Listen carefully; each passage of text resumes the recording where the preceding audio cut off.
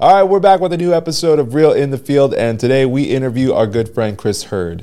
We grew up with Chris and played high school football together, and then he went on to become an actor. Yeah, we get his story on how he went to school out in New York, how he learned how to become an actor, how he honed his skill, and did some off-Broadway stuff out there. And then Chris and I play a fun game of Rotten Tomatoes where we try to guess famous movies' scores on Rotten Tomatoes. Yeah, and then he's here to promote his movie, Hirsch, which is going to be out in some festivals. So sit back, enjoy the episode. If you like what you hear, like and subscribe, and enjoy the show.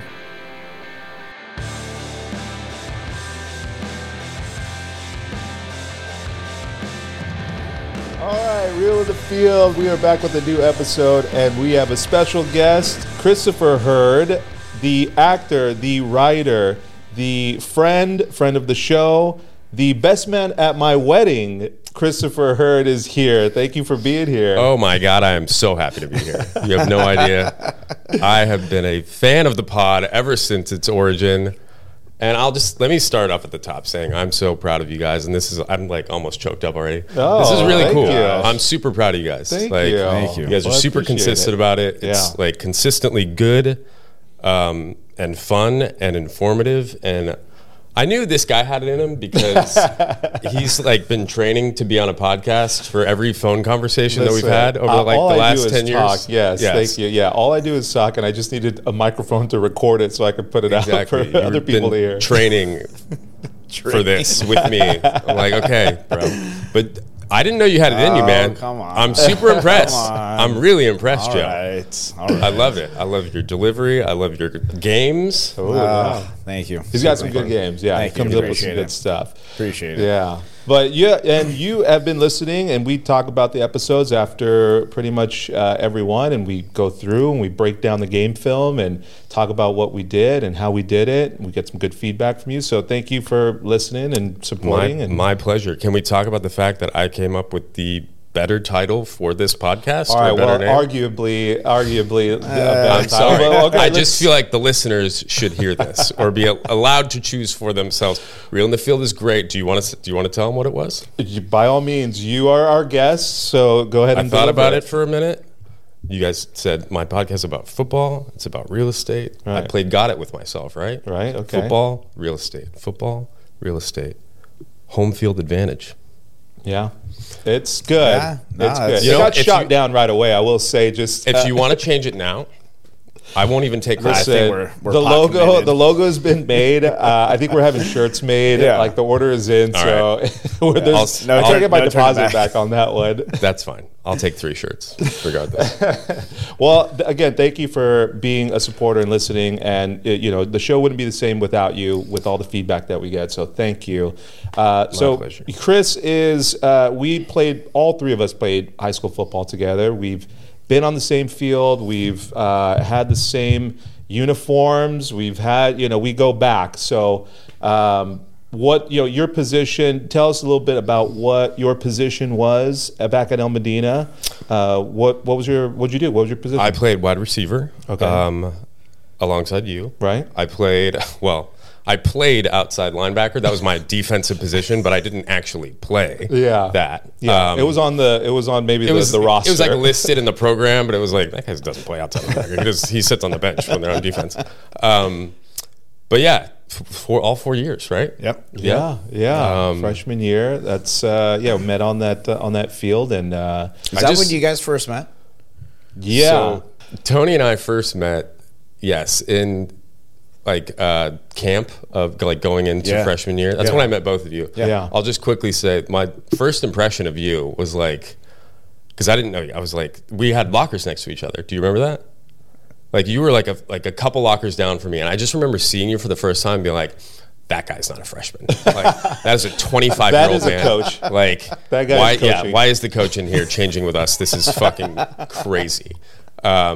And it just stuck ever. Like you've just been like, I don't know when you turned into a man, but you've always been a man to me. It was wild. Yeah, 7 or 8, I think, is when that beard started coming in a little thick. just coughed too hard and it popped out. Huh? But this guy, do you remember when we sang him the birthday song in camp?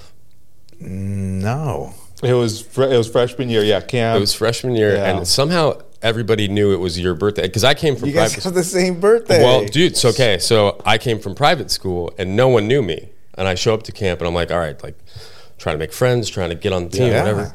But you guys all knew him, and it was his birthday, July 16th, and so I think it was like one of you guys went to Spoonmore. Yeah, Spoody, yeah. Coach and Spoody. we're gonna play this joke on we called him Chewy then. Yeah.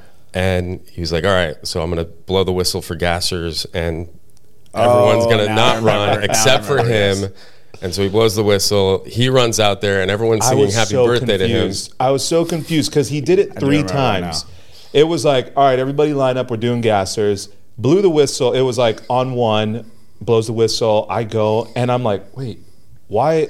It was on 1. Like, why is nobody going? Spoonie's like, get back there, Chewy. What are you doing? And I'm like, okay, let's get. And then it's like, all right, we're going on 2 now.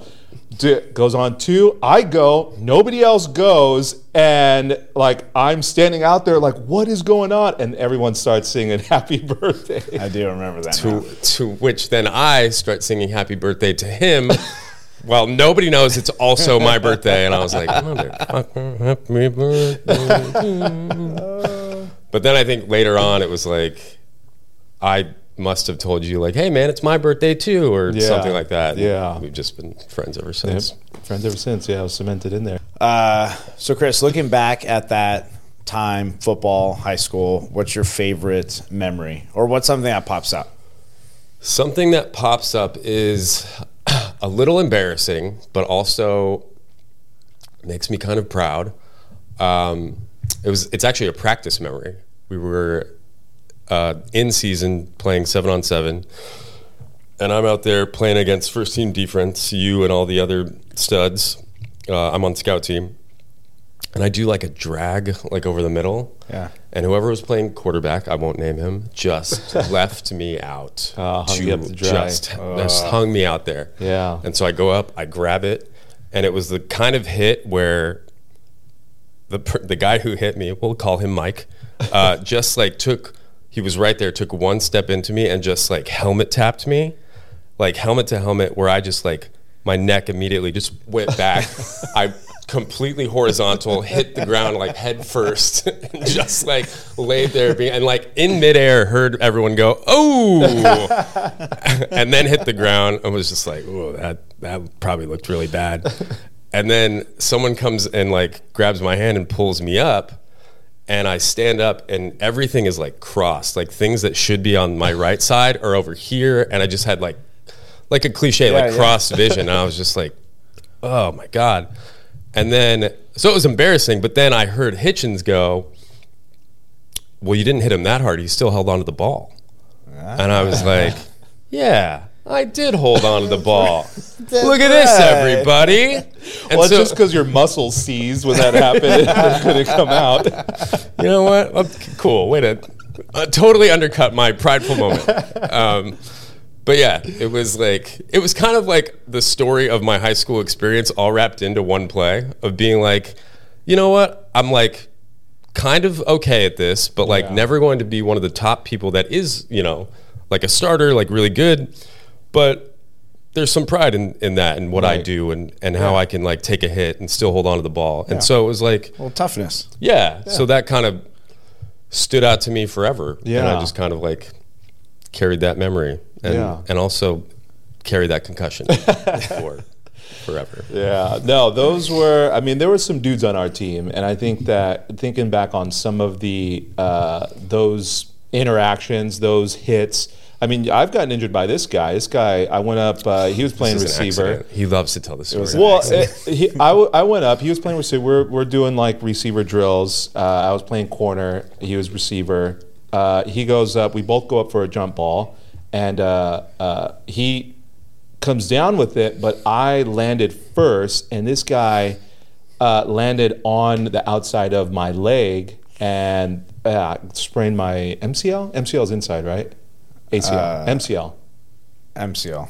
Sprained my MCL, And yeah, put me out for whatever, a couple weeks. Wow. But yeah. And then I got your position while you were out. And you did, yeah. And I think that was premeditated now that I'm thinking about it. Oh, the outside receiver? Yeah. Nice. X receiver. The X receiver, yeah. So Yeah. what was... Well, again, I'm sorry, 20 years later. Wow, I'm still bitter about it. But what is, like, thinking back on that, like, what's a memory that you have of this guy? You know, we've got our memories and stuff, but what about this guy? What do you got? You already shared it. The locker room. Yes, already. yes. I mean, like, other than Joe being like the stud of all studs, like on every play. Yeah, it is wild to remember you were like the quarterback freshman year. Yeah. Then you just... Yeah, it was super weird. I had like this giant face mask. Oh, dude, because then I like played like linebacker also, so it was really awkward. Yeah, you had an extra level down here. Yeah, it was like the old Dan Marino. Yes, Yeah, that's right. Very too big for a 14-year-old kid, but Yeah. I got by. Yeah. One of my favorite memories with you was our senior year playoff game. Yeah. I forget who we were playing. We won, and your interception. Oh, do you remember what? Mayfair. Do you remember? No. It was our senior year. Oh,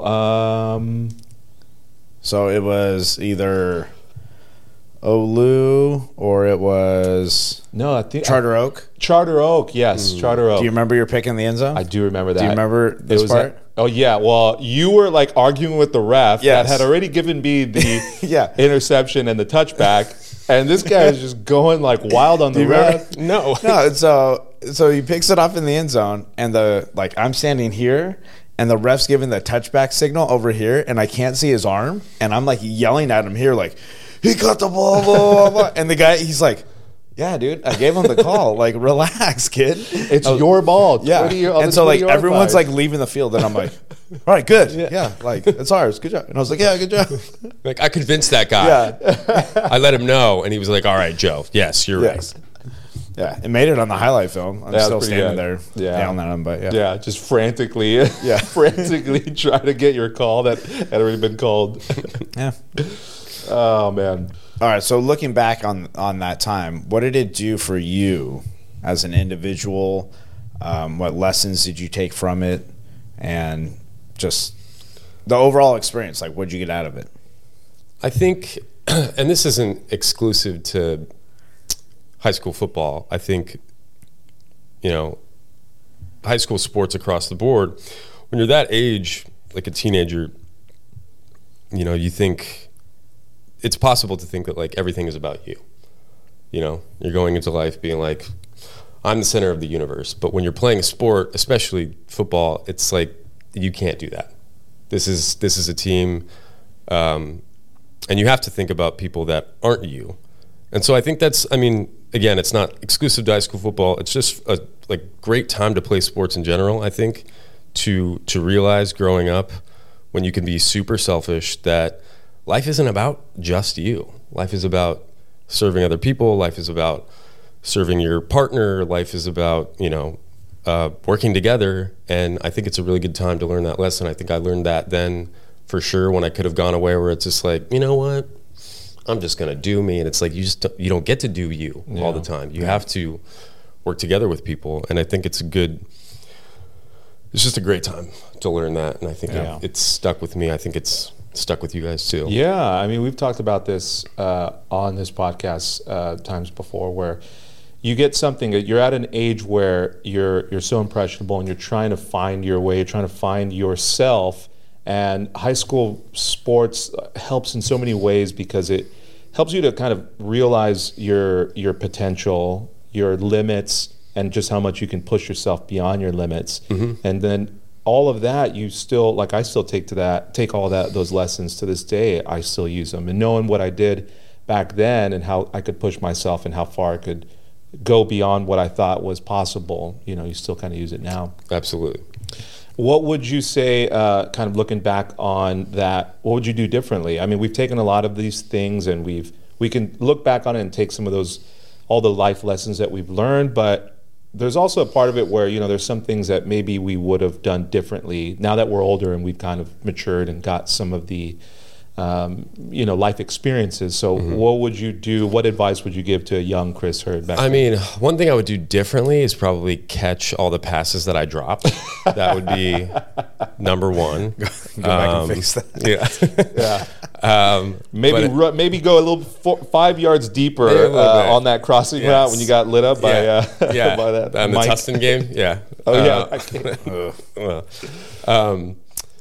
But yeah, and then as far as advice goes, I think, and it's funny because I knew this at the time because my dad was, played ball too, and he would always impress upon me like, you know what, this is a great time in your life, and it's as grueling as it is sometimes, it's very brief. Yeah. This will go like that. And so I knew that like in the moment, and so I tried to, cherish it as much as I could, but you never really can enough. I'll never forget when we lost that game against Foothill in the playoffs, and it was the last time I was ever going to have pads on. Yeah. And I knew that, and he knew that, and he came down on the field and he was just like, remember what this feels like, because this is it. Yeah. And so if I could go back and tell myself, like almost on a daily basis, like if you think this is hard or this is like not worth it, like you are going to miss this so much in the future, just to, again, not to be cliche, but to like go back and do it one more time. Like, and not that we all didn't give it every, 100% every rep, but it's just like, you don't really know what you have until it's gone. Yeah. Because life is so short. Yeah. So I guess I would, just tell myself that, maybe every morning to just be like, you know what? Be thankful for this because it's so quick, man. That's a good point. Yeah. I mean, we don't have that luxury of perspective at that age, and that's what's missing in those moments where we still appreciated it. I think we still did. We knew, and like to your point, like with your dad telling you, hey, really appreciate this. We got the same thing from Hitch. I remember Hitch before that same game against Foothill. He made it a point to say, everybody look up when you're out there before before we get out on that field, look around, look up in the stands and take a look and take it all in and recognize that you guys worked really hard to get to this point. And I remember that was a really like strong moment for me to look at, to do exactly what he said and actually pan up and look at all the people that were there. Everybody that was, kind of screaming and yelling and excited. And, we filled up an entire stadium for people to come and see us. I mean, we laid an egg, but even still, it was a good moment to look up and see like how hard we had worked all of those 4 years to get to that point.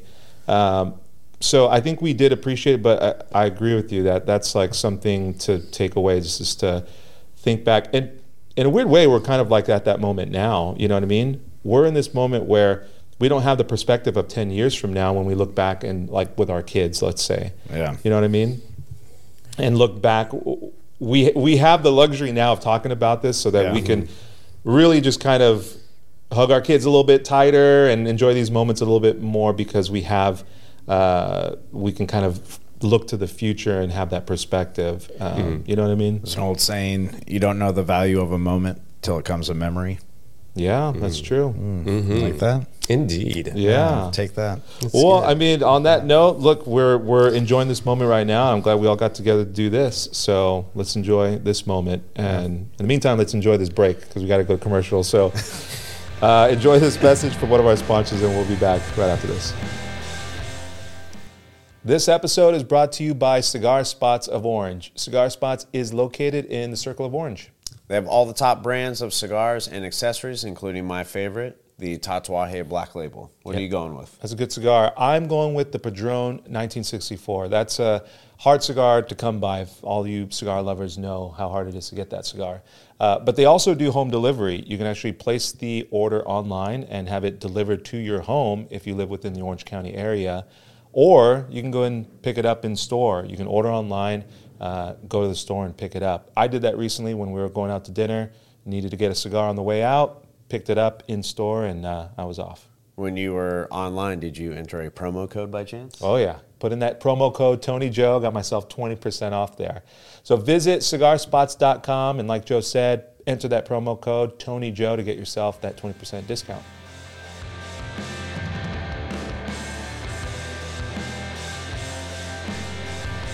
All right, we are back from break. All right, Chris. You are a professional actor. Nope. Wrong. Wrong? That is wrong. No. Why is that wrong? I mean, are you an actor? I am an actor. I have acted. I would not consider myself a professional. I do not get paid to do this on a consistent basis. I have been paid, but I wouldn't.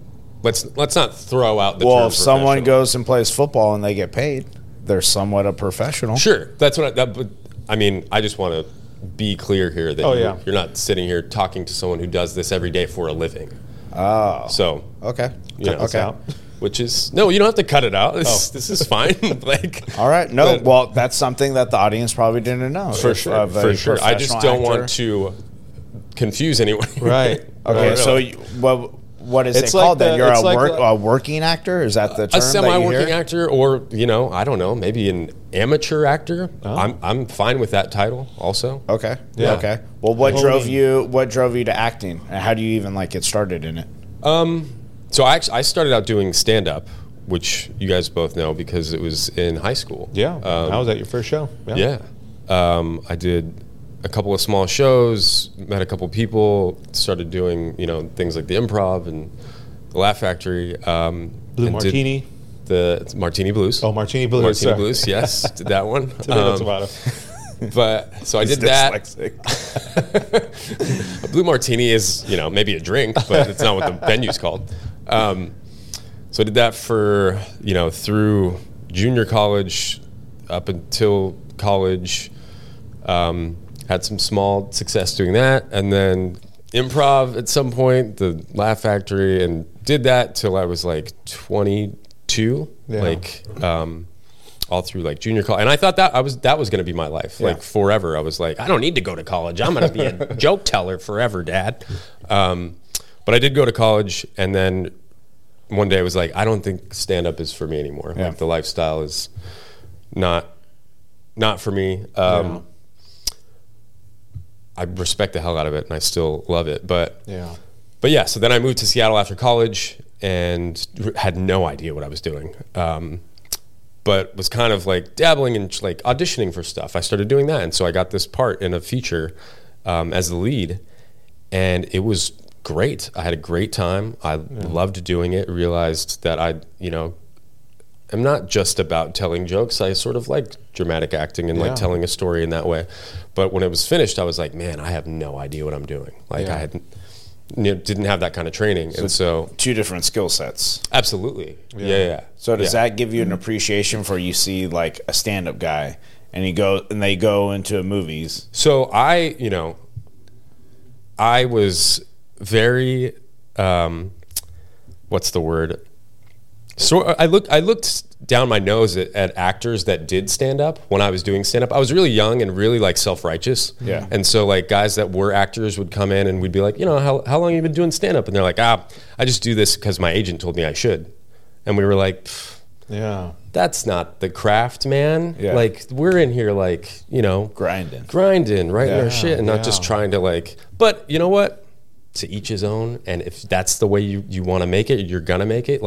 Good for you. That's, broaden your horizons, open your skill sets, and do that. And so, looking back, I'm like, you shouldn't have been so self-righteous. Who the fuck were you? This this little kid who was super privileged and being like, I'm telling marginally problematic jokes anyway. So who the fuck do I think I am? But yeah, once I realized man, I really I dig this, but I don't know what I'm doing. So I decided to go to New York, and I enrolled at HB Studio, Uta Hagen, Herbert Berghoff's studio, and I did their core program for a year. Yeah. Were those just classes? Classes, yeah, movement, voice, speech, acting technique, scene study, and script analysis, and just that for a year. Yeah. And graduated that. Joined their ensemble program, so I did plays with them, and then met certain people taking more classes and joined a theater company and started putting on a couple shows a year, original content. Our artistic director named Anthony Raymond, super talented guy. Done a lot of shows with him, and these are live shows. This is theater, yes. Theater shows, yeah. Oof. So I mean, that seems like it's like a mixture of both of the things that you like, stand-up comedy mixed in with like acting. Is like you have the immediate response from the crowd to kind of give you that, and also like you're obviously having to act in front of them. I mean, stand-up definitely helped me form a relationship to a live crowd and an audience specifically. They say, you know, one of the cornerstones of theater acting, I've had teachers say, it's like, what's your relationship to yourself, your relationship to your partner that you're working with in the scene, and also your relationship to the audience. So you can't forget that they're there. Yeah. A lot of people will say, like, you should just be so lost in whatever it is that you're doing, to an extent. Yeah. But no, they're there to see you. Yeah. And you owe them something, and you can't ever forget that they're there. Yeah. There are lots of different directing styles and approaches to how you negotiate that. But yeah, that was, I guess, sort of a help for me to have come from stand-up and say, like, oh, I know how to communicate, or I know how to have a presence in front of an audience. Be conscious of like the people that are out there, and like know that they're there, and like if you were to just kind of turn a blind eye to them and just ignore them, it's not authentic. It's not like what it doesn't give her a good performance. Right. You have to be conscious of them too. So one thing I've always wondered, like during those theater shows, because you guys do multiple shows a night, or you do like a full weekend, right? Do you get different vibes from the audience, and then your performance even changes off of that? Sometimes. Like you have the general, like, I say this line. Sure. But maybe you deliver it a little differently. There is definitely something to the energy in the room. In certain moments, like, you can go out for like a first scene and then come back and be like, ooh, shit, they're hot tonight. Yeah, they love us. Yeah.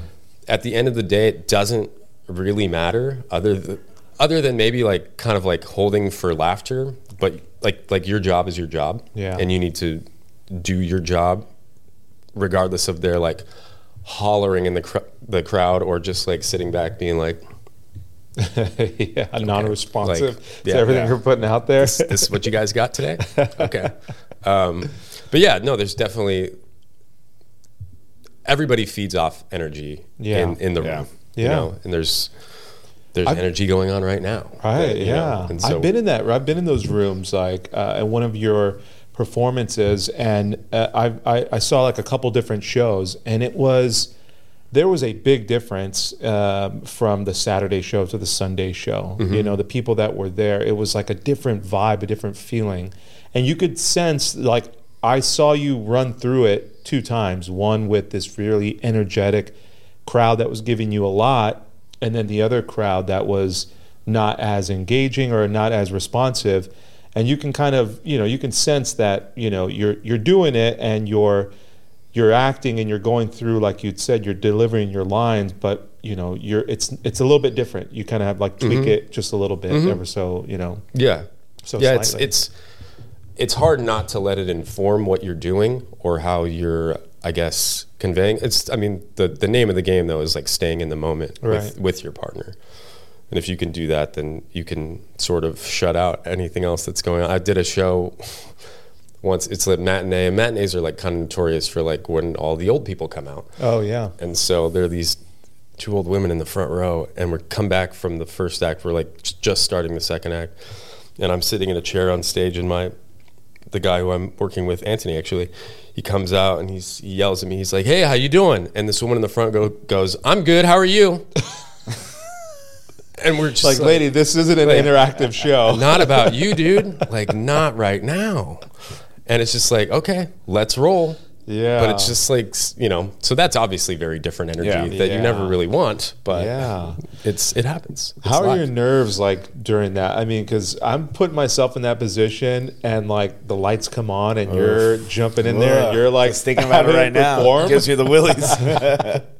I mean, I used to, when I was doing stand-up, I found that like I for sure would get nervous, and the way that my body reacted was to get, 1, really tired, and 2, really cold. Oh, interesting. And there's probably some sort of physiological, scientific reason for both of Yeah, those things. For sure. But fight or flight or something. yeah, and I never really figured that out. But yeah, it was those two things. And then, I mean, once I started doing theater, there are for sure nerves always.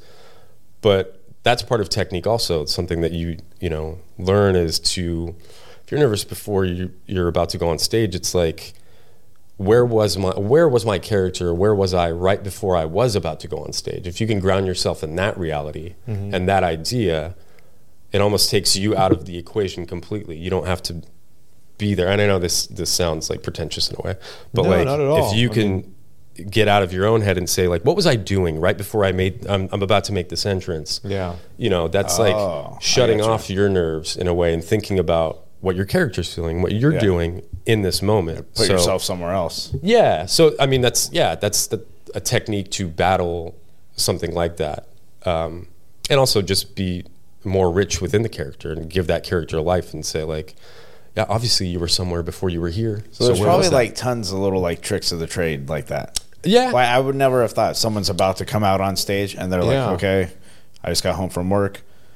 Yeah, what happened on the stairs when I was walking up to my apartment? Yeah. What was my day like? If I can think about that. And then next thing you know, you're on stage. Yeah. And you're just like, Exactly. I'm not thinking about Chris being like, oh God, I hope my teacher likes my performance. You know, like, yeah. Well, that's part of the craft, though, right? Like of going to HP Studio so that you can learn that craft, get those skills to transfer out, because that's going to give you a better performance. That's all like the things that you learn. There's tips, tricks, and things. I mean, I don't want to say tricks, but techniques, like you said, to get yourself in the right mindset to perform.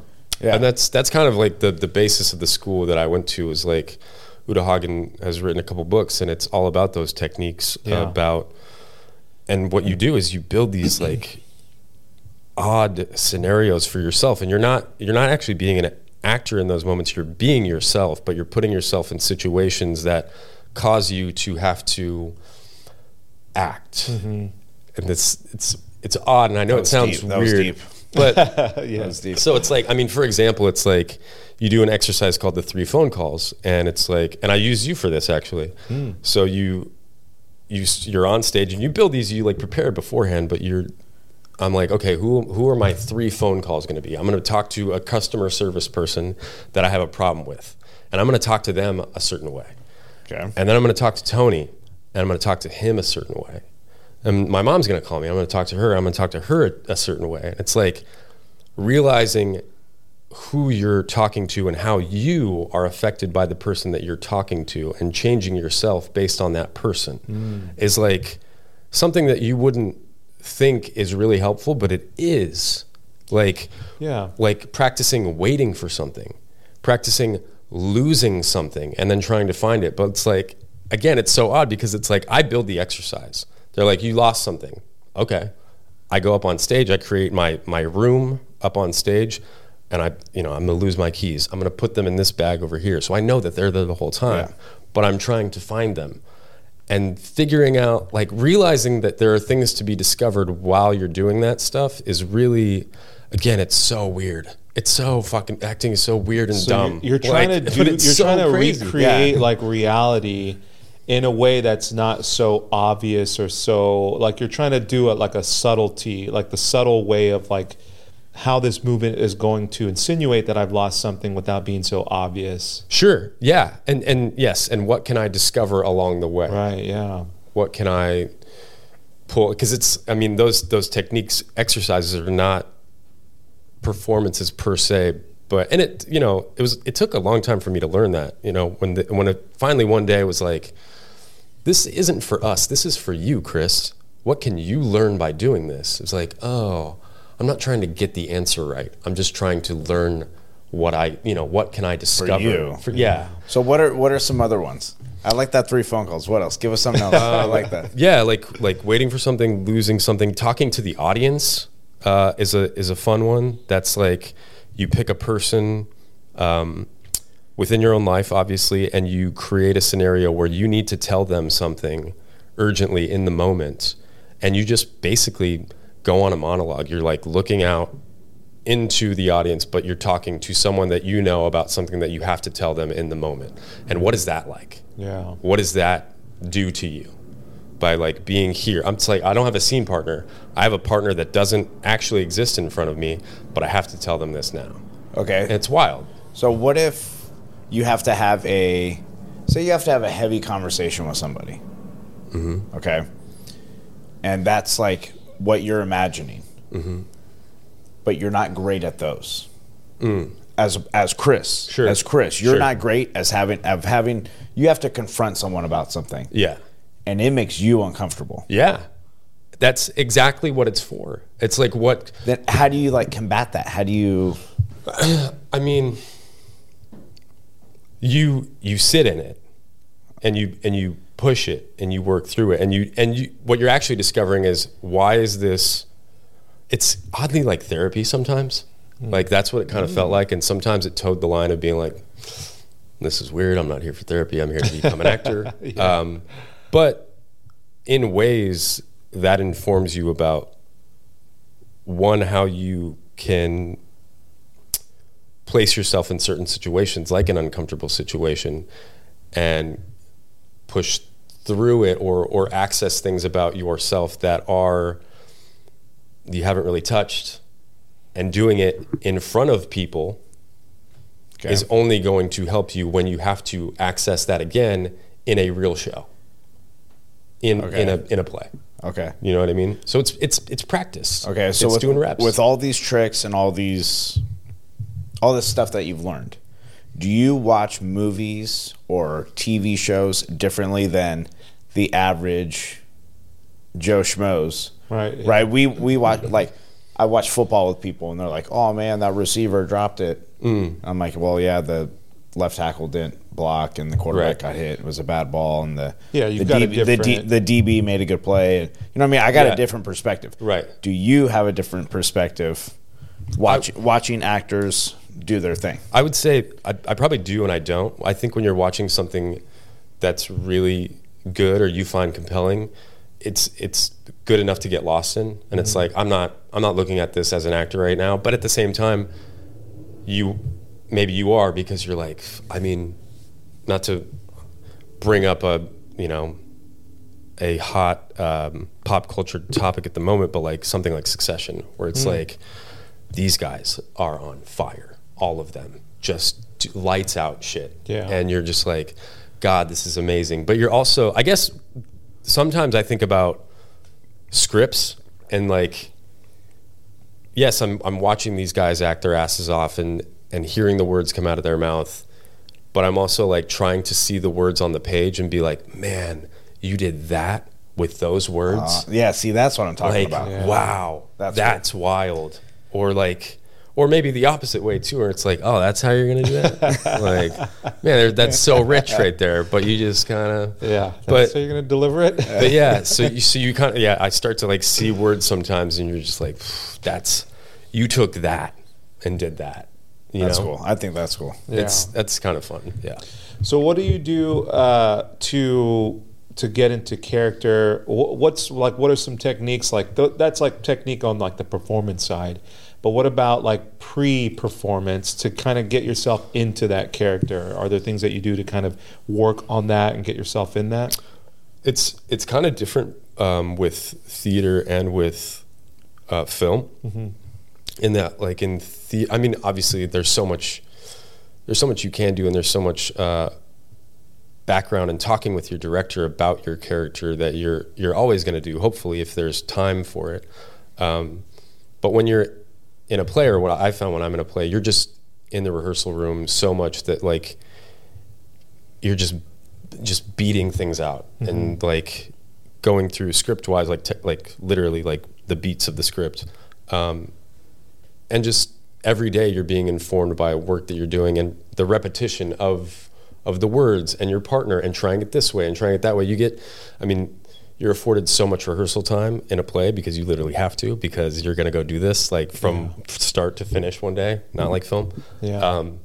So that's super informative. I find that when it comes to memorizing lines, I'm a writer. Mm-hmm. I like to write out everything that I'm going to say. If I can't, especially if it's a monologue, I write it big and I put it up on a wall, and that's how I learn it. I hate having a paper in my hand with like tiny writing where I'm like, don't do that.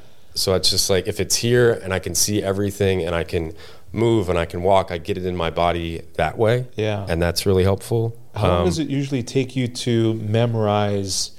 I mean, a whole, we're talking a whole theater. I mean, what do you even call a theater? A play. Like, how do you you watch remember? a show. Yeah, do people do it by like a scene? Do they just... Sure. You know, I'm with you. Like, how do they... Like, how do Because you do it's that so, shit? like, if you just took the amount of words that are out, what is it, like a couple thousand? It's got to be like 10,000 words. I mean, you would find if you had to do something enough times, it would just get into your bones. Yeah. Like that, and that's how you do that. That's how I've done it, and like worked with directors for theater, that it's like, let's go again, like let's just go. And eventually somehow it just gets in there and you just remember it. And it's like, it's sometimes it's associated with like physical movement, like blocking, where it's like, all right, we're here. And it's like, you associate, oh, we're standing at the corner of the table when I say this. So it's there. Like, I've got it. Okay. You know? So it's all like physicalized. Walkthrough. It's practice. Yeah, Dude, exactly. It's like lining up against like trips. Trips on this side. You got tight end over here. You got a running back here. What do you run in this situation? I mean, it seemed like, how did we remember all those plays? It's just like repetition. When I hear this and I can see this play in my head, I know that I run this way. Like, it's kind of the same thing. Okay. But as far as like process of like character, I mean, it's always different. I find that I like to journal, which is what I did for this movie that we'll talk about in a minute. Yeah. But that helps me, taking something from the text and knowing that someone said this about me or I said it myself. I'll take out a notebook and I'll start journaling about it and just kind of seeing what comes out, like journal as the character, As the person. Okay, and that's sometimes like fruitless and not helpful, and you're just like, okay, well, that was weird and not fun, I guess. But then other times you're just like, oh, maybe that's a way into this, or maybe this informs me in this way. Like, so it's always different. You can try to have certain experiences that your character has, but so what makes the great ones the great ones? And what I mean by that is the Tom Hankses, the Daniel Day-Lewis's, like, do they journal? Do they do the monologue? You know what I'm like? I mean, what separates? I mean, Daniel Day-Lewis, I've heard, just stays in character the entire shoot, which is wild. Crazy. But he's also the best actor in the world. Like, you can see it. Like, it's just, you'd rank him, put him number one. I mean, I think so. He just gets lost in it. Like, it's not him. It's Bill the Butcher, or it's I remember hearing like a story of him, his character didn't have movement of his legs, and like when they would cut, he would like require somebody to pick him up and like drag him to wherever he was going to go, because my character can't walk. So I guess we'd call that commitment. That is what separates him from But like, so with the football, or even like sports in general, you can tell like that dude's 6'10", he can jump and he can dunk. Like, that's why probably he's in the NBA. Yeah. Right? Like, why is Tom Hanks a great? Why is Edward Norton very good? Why, like, you know what I'm saying? Like, why are those dudes there and then some guys maybe aren't? I don't know if I have a great answer for that, other than, experience, persistence, and I guess a certain sense of like natural charisma on camera that you can't buy. And also like just being able to, you never see the other takes that they didn't use. And so it's like social media. You don't see the good stuff. Exactly. Yeah. So who knows how many, whatever's happened before this, but if we're talking about certain guys specifically and saying like, he's consistently amazing, I think it's something, this is a shitty answer, but like talent, I don't know, man. Like, They just they're got it. just They more just got it. talented, That's what man. you call intangibles. Yeah. There you go. There you go. Oh man. But so you're here. I mean, not just to have fun in this podcast, but you're also here to promote a movie that you just did somewhat recently. So how long ago was the? Well, by the way, it's the movie is Hirsch, and it will be out. I don't know if it'll be out by the time this airs. We're gonna get some info on it, and you guys are taking it to some film festivals. You're gonna try and get it out there and get some distribution. That is the plan. I don't have any definitive answers for you. I'm not on the producing side of this project. But you acted in it. So tell us about the movie. The movie's called Hirsch. Tell us about the plot. Tell us a little bit about it. So Hirsch is written and directed by Zach Stein, who I met in New York when he was writing and directing plays. He cast me in a one-man show that I did that he wrote. Yeah. Which was wild and fun. We did another project together where we wrote a play together and had that up in a festival. And then he wrote this. He moved out to LA a couple years ago, and he wrote this, and he said, I have this for you if you want to do it. And I said, dude, I love you. Of course. Let's do it. So we shot this last September. It was a 15-day shoot, but we were there for a month. It all takes place in one house. Okay. In Woodland Hills is where we shot it. Okay. And yeah, it is I guess you would call it a family crime drama about the Hirsches, who are part of, the Jewish mafia. Okay. I guess is a way to describe it. It's kind of, cryptic, but that's what's going on, and you know pretty early that they're they're in trouble, and they're on the run from someone or something, whether that's a coup from within inside their business or a betrayal from within the family. They're hiding out in this safe house. Oh, interesting. And so we're here for the 8 days of Hanukkah. Coincidentally. Oh, interesting. So it takes place over the 8 days of Hanukkah. So you guys are hiding out in the house. Mm-hmm. Yeah. How many actors are in the movie? So it's just the four of us. There's four people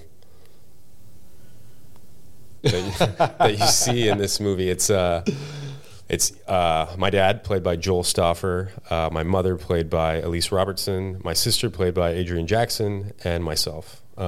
Had you acted with any of these people before? I had not. Okay. No.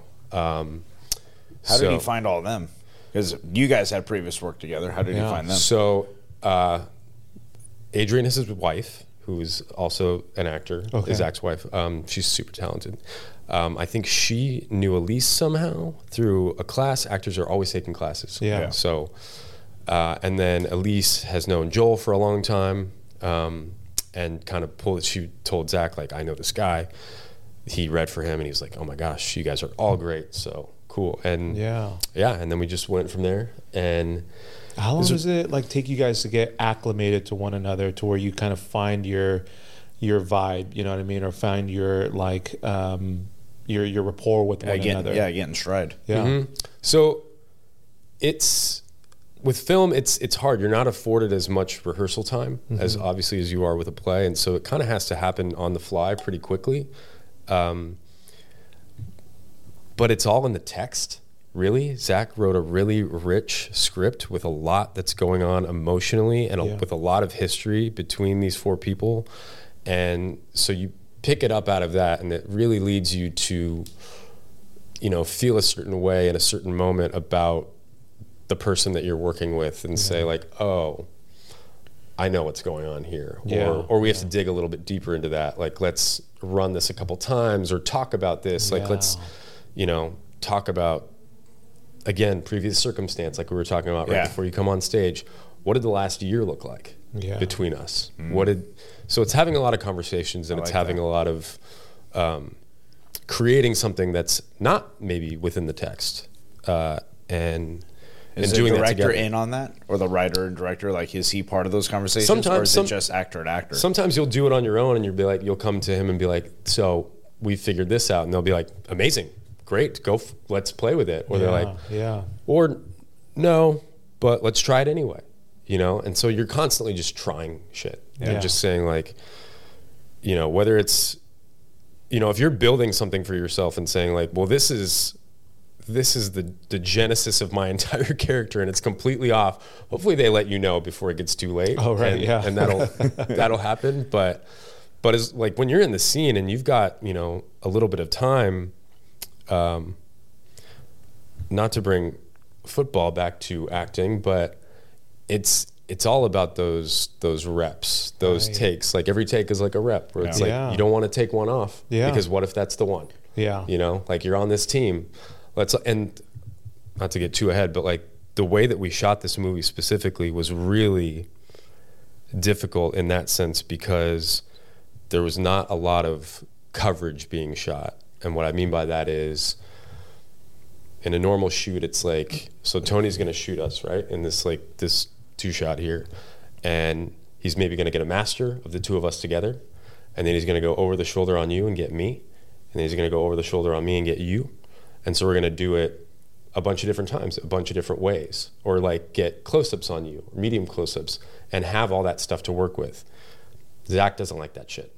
Didn't want to do any of that. Interesting. So we did what we call oneers, which are these one takes, where Mike, I'm going to say his last name wrong, I apologize, Maliwanag, this amazing director of photography, like most of the shoot had a Steadicam on his shoulder and was just following us around for these long takes because Zach didn't want to cut and have coverage. So it's either he's trying to get us in, like the two of us in this one shot for the entire take until we're cutting to the next scene. Dude, and so I love a long take. I love dude, in the in Goodfellas. Well, Birdman's like a cheat because they kind of like they cheat a long shot. Okay. That's not a true long shot. Oh, okay. Goodfellas, when Ray Liotta's character is going on his date with his lady, that is a whole long shot, uncut, unedited.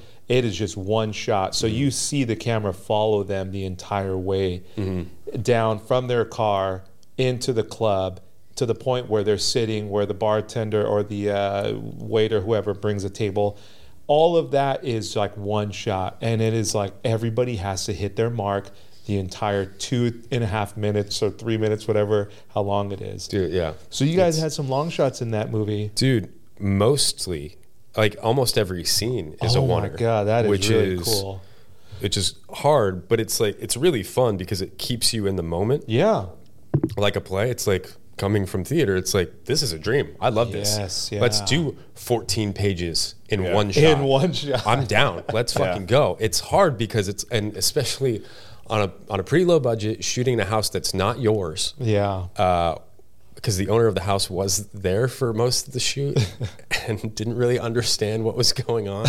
And so he'd be upstairs kind of stomping around. It's like, cut, fuck. Like, okay.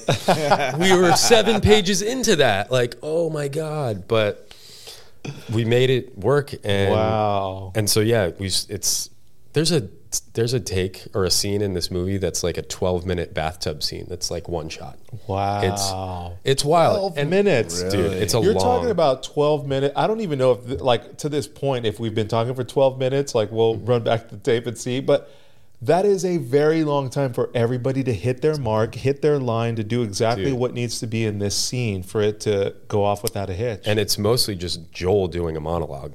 Wow. And it's like he's just cooking, man, for 12 minutes. Yeah, it's cool. And so that's super impressive. Yeah. This movie, that being said, is not going to be everyone's cup of tea. Okay. Like, they're going to, the attention span of our culture now is so that, this isn't going to be for everybody. But for someone that, like, is... And it's set, like, present day? Yeah. Okay. Yeah. And, well, so, sorry, just real quick, what character do you play in this movie? So I play the son. I play Adam. Okay. And not to really give anything. I won't really talk about Adam himself. Okay. But yeah, I'm somewhat of attempting to be a voice of reason within this family that is very I'm very judgmental of a lot of the decisions that happen in this family, made by my parents specifically. They're a wild crew, and they play it fast and loose. And they're the performances, especially by like Adrian, Elise, and Joel, are worth catching for sure. Like they all just cook, and it's really cool. And Mike's cinematography, Zach's direction and writing. Yeah.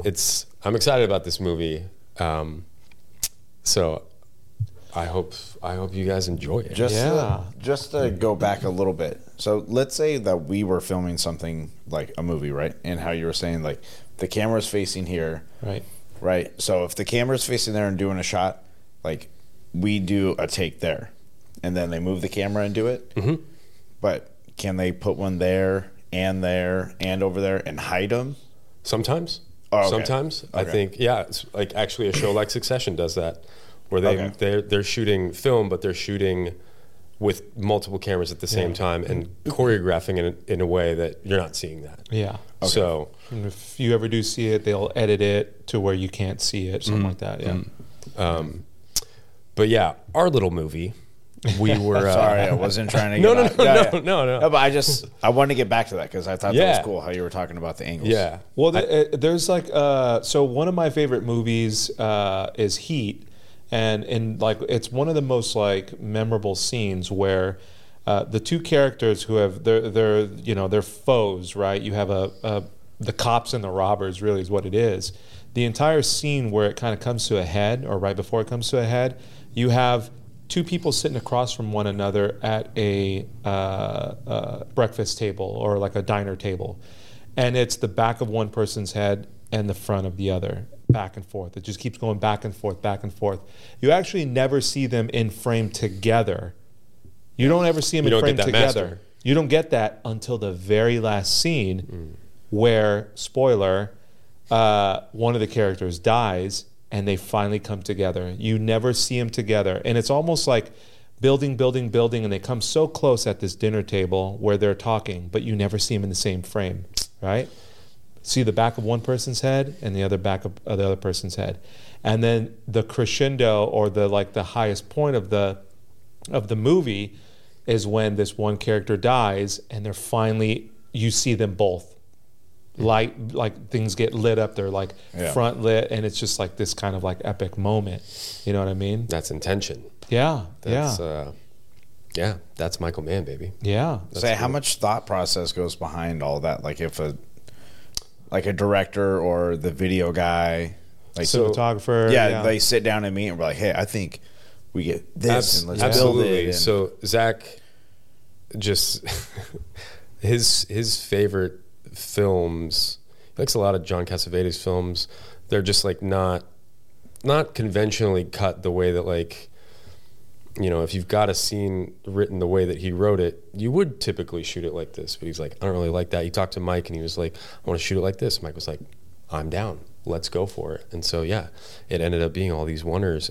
But yes, it's absolutely intentional. Yeah. Where it's like, one, it's intentional, but two, it actually afforded us a lot of time on a strict time, like a budgeted shoot, where because he wrote so much dialogue, if we tried to get coverage of everything, there's no way we would have shot this in 15 days. Right. So it's like, but if you can get those long takes and be like, all right, moving on. Yeah. So to set up each shot, like if you're doing like a 5-minute, or like you said, where he was doing a 15-minute like monologue, if you were to have to like stop, set up the shot for the other to have the camera facing a different way, those are minutes that you're having to like set up and change wherever your angle is from, and to do that multiple times. It'd be like, now, okay, do it all again, Joel, but this time we're gonna get close. It's like, whew, okay. So yeah, it was hard, but it afforded us to work differently, and also like afforded the performances something cool too, where you got to stay in the moment for longer, where typically, like, I mean, you don't always get to do that, or your moment's coming up where it's like, oh, this is the close-up, so like really give it to us. It's like, you might not get it. You might not even be seen so much in this scene. Yeah. It's like, okay, but I don't know. We'll see how it ends up looking. What was the most challenging part of filming the movie for you, like individually, or maybe a part of the character was tough for you? I don't know. Just like kind of emotionally getting to certain places within this movie. Yes, that was difficult on a budgeted shoot where time is budgeted, saying like, okay, oh my God, actually I have a better answer for you. Sound 100%. Where it's like we're outside and you can't really control the environment. So like what was like really frustrating sometimes was getting to a place where we have a great moment. I feel like really fully connected to Adam and what's happening in the moment, and then a plane will go by. It's like, this is unusable. Yeah. You're like, I thought you guys were in the house. We're in the backyard a lot. That's a safe space too. It's backyard. It's fence. It's within the confines of the property line. Yeah. Inside the perimeter. But yes, working that way with kind of like wild sound and getting to a certain state and then having it not be able to be used was frustrating. And that's not unique to this film either, though. Right. It's like, it's just tough. But then again, it's just like, okay, let's go again. Maybe there's something better out there. Yeah. Maybe there's another take out there for And me. have that perspective of just like, all right, the next one's going to be even better, and it's absolutely, yeah, and just pressing on. Yeah. But so how long does it take to kind of like from start to finish? I know you had said that you guys were on a budget, and that kind of works its way into the timeline, but how does the timeline work, and how many days are you like shooting throughout, or sorry, how many hours are you shooting throughout a day, and then how long just start to finish does that take? Typically like 12. We're doing 12-hour days. 12 hours a day, yeah. And you know, 3 weeks of that, 4 weeks of that, with, you know, normal weekends off. Yeah. And then post is like, can take anywhere from a couple months to 6 months to a year, just depending on what your movie is. Yeah. And ours is, you know, because of these oneers, you would think pretty easily cuttable together. I don't know. Like, I'm not involved in that. Well, that's a big part of it, and you hear people like Tarantino. Quentin Tarantino had the same editor for years until she passed suddenly from. I think she like went hiking and like passed. She something happened when she was out hiking, but he had her as his editor. Because you have to be so simpatico, at least from what I understood about it. You have to know what the director is looking to accomplish, and the editing is almost as equally as important as the acting and the shooting, because in the end, it's what you're delivering this, all of what everyone has done, and putting it together in a way that is. You know, it makes sense, and it's what the director is looking for. Yeah, exactly. Like finding that vision and making it cohesive to the intention of the movie, the tone of the movie, the message of the movie, if there is one, and putting that all together. So obviously that takes time. I think he's at a stage where they're almost done with post, and there's just a few more like logistical hurdles to jump through before it gets out into the world. So is there like a possible release date, or I mean, at least a ballpark? I would say probably sometime in like early 2024. I don't know. Like I'm parking here only because I think he's going to try to run it through the festival circuit, and you start applying for those like near the end of this year. Okay. And so that's, I think his intention is to try to get it out there and run some festivals and see that kind of reaction. Yeah.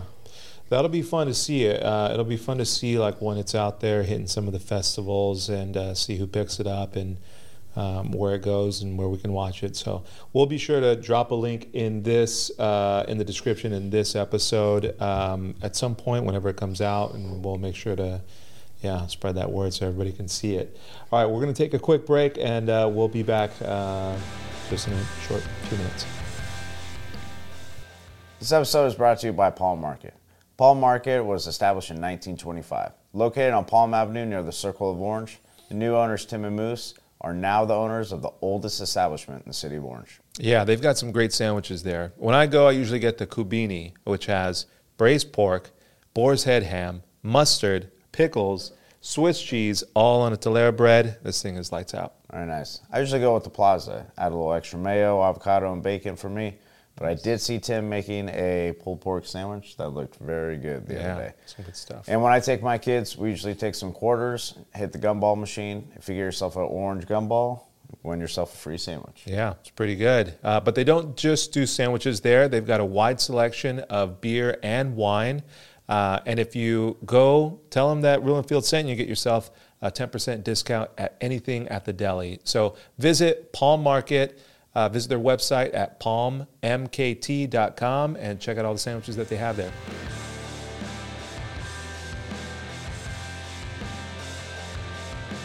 All right, and we are back from break. All right, we're going to get into a game here. Okay, this is we're going to be paying homage to an Adam Carolla show. Adam Carolla show. This is where this game came from. It's called the Rotten Tomatoes game, and this is a game where you are going to guess. This is going to be film themed and also New York themed. Oh. Yeah. So these are all movies. Advantage, Chris. Yeah, Chris, Yeah. so we should say, flew in from New York. You're coming in from New York. So this is going to be New York themed. Now, these movies in one way or another have a New York theme to it. You guys are going to guess the Rotten Tomatoes score of these movies. I'm going to give them to you. I'll read the description. You guys give me the score, what you think they are. Now, the whole point of this game is to have the lowest score. Lowest score wins. If you get the Rotten Tomatoes score on the nose exactly, you're going to get a 5-point deduction. Okay? We'll take what you guessed, compare it to the actual Rotten Tomatoes score, and then whatever the difference is going to be your number, your score. Got it. Okay. All right. We ready? Do we get any points after you read the description if we can name the movie? I think these movies are going to be pretty. So you read the description. First one to raise their hand and guess what it is. All right, fine. I'll give you a 1-point deduction. Okay, 1 point. 1 point deduction. I'm good with that. Oh, okay. Don't raise your hand. Say your name. Okay. If you say your name, it'll I can differentiate who said it, who's out first. Right. All right, here we go. Movie number 1. After a wish turns 12-year-old Josh Baskin. Chris. Oh my gosh, I know this one. What is it? Big. From 1988. The movie is Big. Well, let me just read the full description. Yeah. After a wish turns 12-year-old Josh Baskin into a 30-year-old man, he heads to New York City and gets a low-level job at Macmillan Toy Company. A chance encounter with the owner of the company leads to a promotion testing new toys. Soon, a fellow employee takes a romantic interest in Josh. However, the pressure of living as an adult begins to overwhelm him, and he longs to return to his simple former life as a boy. 1988, the movie is Big. What is the Rotten Tomatoes? Tom Hanks. Side note, what's the name of the game that he makes his wish? Is it Zoltan? Zoltar? Zoltar. Zoltar, yes. I believe we can double check we'll it, Google but it. it's Zoltar. All right, you guys are going to write your Rotten Tomatoes score down on your paper. Lock it in. Locking it. Critics. This is the critics. What Wait, they I thought guess. we're going. Oh, okay. No, we're Critics. going with what critics. I'll give you the audience score too, but we're going to go critics. That's Okay. the number that we're basing it off of. All right. Well, hold on. Chris locked in. I'm locked in. There's a square around it Okay, I'm locked in. for All lock right. proof. What do you got? Let's give our guest the first explanation here. What do you got? I'm going to go 86. 86, okay. I believe that Big was kind of a sensation when it came out. Yeah. And I don't think that, I mean, it kind of took over for a minute, if I'm correct. We were 3 when it came out, so yeah. Well, I wasn't privy to it when it did come out, but He has a great memory, okay? yeah, the lines on the walls. Yeah, I think it was a huge hit. All right. And Hanks was like slaying. Some say robbed of an Oscar nomination for Big. Ooh, all Some right. might say. The iconic piano scene, if everyone Yes. remember. Dun, dun, dun, dun. Yes. Okay. Yeah. There were some great, just moments in that movie. Him and his little buddy got their little handshake. I'm going to give it a 92. Ooh, 92. Big is rated 98%. Oh, God. Wow. Okay. All right. I take it. I see how this game's going now. Okay. All right. I'll Movie take number a 6. 2. I'll take a 6 right there. It's 12, right? 12, yeah. -1 for getting it before the description was over. Right. I'll take Okay. 11. All right. we Movie go. number 2. If you guess the movie, shout your name.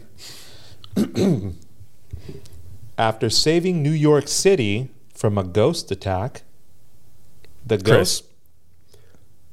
What is Ghostbusters 2?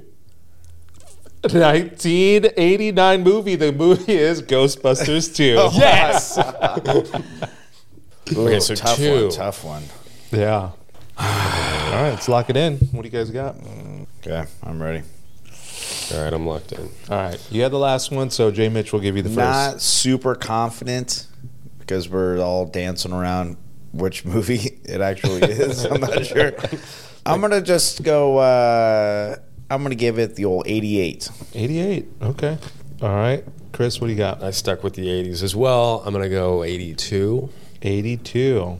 All right, Ghostbusters 2 from 1989 is rated 55%. Oh, good God. Rotten at 55%. Wow. Way off. Oh, man. Sorry, Venkman. Wow. All right, we are on to movie number 3. All right. Terror races through the world's major cities. As these extraordinary events unfold, it becomes increasingly clear that a force of incredible magnitude has arrived. Its mission, total annihilation over the 4th of July weekend. The last hope to stop the destruction is an Joe? unlikely... Independence Day? Independence Day, the Got him, buddy. 1996 movie. Got Well, that's in him. New York? So it's all over the place. So all right, so it's some of it takes place in New York, some of it takes place in like Washington. It's we're being a little liberal with that one. All Okay. right. Okay. Yep. The 1996 movie is Independence Day. Lock in your scores. USA. All right, Chris, what do you got? I'm going 91. 91. You got Goldblum. You got Smith. You got Paxton? No. Not Bill Paxton. Sorry, that happens all the time. Yeah. No, it's Bill Pullman. Bill Pullman is the president giving that speech. Right. yeah, Hot summer blockbuster. Hot summer blockbuster. yeah, it was. It was big time. All right. Jamie, what do you got? Even though it was a big summer blockbuster, I'm not going to give it that much credit. I'm going to go with 79. 79. All right. Independence Day, the 1996 blockbuster movie, is rated 68%. Wow. Oh, Jeez. I had the 1 point deduction for Joe. These. Wow. That just smashed all tomatoes into fucking ketchup. All right, the number 4 movie coming at you. You guys ready for it? Ready? ready. In 1987, Jordan Belfort takes an entry-level job at a Wall Street brokerage firm? Wolf of Wall Street. The Wolf of Wall Street 2013 movie. You are correct. Leonardo and Oh yeah. Jonah Hill. Margot Yeah. Robbie. All right. What's the score? Let's lock it in. See, it's I like hate to say this, but I've never seen it. Really? Oh, it is a good movie. It was on the other day, and I was like, maybe I should watch this. But then I got tired, and I didn't watch it. it's worth a scope for It's sure. worth it. It's worth it. Yeah. Don't let that, sway. I mean, choose your score according to what you think. But I want to go with my instincts, but my instincts have continually let me down. All right. I feel like a lot of people like this movie, though. Yeah. Like, I don't think I've ever heard anyone speak badly of this movie. Yeah. J. Mitch, what do you got? Wolf of Wall Street, Leo, and cast 86. 86%. Okay. Chris? I'm gonna go wild here, and I'm gonna lowball a little bit and go 78. 78. Okay. That sounds I good. hope that I'm sounds wrong, good. though. No, but that sounds good after you said it. Wolf of Wall Street is rated 80%. Whoa. 80%. You guys were both in the ballpark, though. Because isn't it like long? I know that was one complaint, that it was a long movie. It's a long one, yeah. But what Scorsese isn't, you know what you're getting into when you walk in. I think specifically there are probably 4 or 5 scenes that could be cut. I think he just let Jonah Hill run for a little bit. Thing. And not that it's not funny and amazing, but Yeah. could have cut it. All right, number 5. 2 more? 2 more. Here we go. Number 5. After snarky youth, Kevin McAllister. God, Hold on. Chris. Oh, fuck. Give it to him. Is it Home Alone? 2? Joe. It's Home Alone 2. Lost in New Lost York. in New York. We watched that New York 2 weeks theme. ago. The 1992 movie is Home Alone 2, Lost in New York. Love it. All right. Dude, Daniel Stern and Joe Pesci. Oh, That yeah. movie. Classic. Dude, they are good. Classic. I haven't seen 2 in so long. Yeah. Since I was a child. And Yeah. the only thing that really sticks out to me about this movie is him throwing Brick. bricks from up. He says, yeah. suck brick, Oh, kid. yeah. And he throws it down. And also the pigeon lady who's Oh, terrible. Yes, the yes, pigeon lady. yes, Yeah. yes. Yeah. She's a good looking gal. Okay. What did old Kev Dog get? Ugh. Yeah. I don't forget about this at all. I think I might have overshot here. All right. Chris, what do you got? I got 81. 81. That feels generous. All right. Mine feels kind of generous. No, 77? You guys are both you're like close to one another, but Home Alone 2, Lost in New York is 35%. Ouch. Oh, No man. way. 35%. Kevin. Oh my gosh. The audience had it at 62. See, that's what I'm talking about Yeah. right there. I'm not leaving. I'm not fucking leaving. Sorry, that was a movie ago. Wow, that's a lot of points right there. All right. Are you still doing the math? I'm double checking his math. It's a good idea. Oh, man. I know where I stand. I don't know where you stand. I you know what? We got one more left. Number 6. Here we go. New York City policeman John McClane is visiting his estranged wife. Oh, Joe. Chris. No, you can go. It's Die Hard. From 1988, the movie is Die Hard. And he is a New York City police officer, so that's the tie. There you go. All right, last All right. one. A lot of people love this flick. I'm locked in, baby. Oh, confident? Whoa. Locked. All right. Damn. All right. They got me all worried. All right. Classic movie. Yeah. Debated all the time if it's a Christmas movie or not because it's the Christmas party. Right. I think, Right. So there's that. I mean, we want to settle that debate. I mean, is it a Christmas movie? I don't think so. I mean, I think it's a movie that But takes place it's- at Christmas. it's, yeah. Like not like a Christmas movie. Right. But I would say if you find a relationship to it during Christmas because it does take place at Christmas, and so you watch it at Christmas, it qualifies as a Christmas movie. True. Yeah. It is subjective, obviously. Yeah. But John McClane, just tough SOB, tough as nails. Oh, yeah. Right. Climbing those vents, Oh, dude, glasses last and figure, the bare yeah. feet. Yeah. Right. A fun fact about that movie, because I watched like a documentary on it one time. Yeah. So what's the main actor, the bad guy? Alan Rickman. Alan Rickman, yeah. Right. So you know the scene where he falls out of the building? The Yeah. very last scene, the like classic scene where he's like reaching up. Yeah. So they got him on the thing and they got him all set. And they're like, all right, are you ready? And he's like, yeah, I'm ready. And so they started the countdown. And instead of being like, okay, here we go, 3, 2, 1, and they hit it. They went. They were like 1, and then or it was like 1, 2 or something, right? And they did it, and he was like, oh shit. And so, dude, so that's like why his legit. yeah. So his reaction is like a legit reaction. Genuine. Yeah, it's a good Yeah. reaction. Oh, that's Yeah. great. Yeah. So with all that said, 84. 84. All right.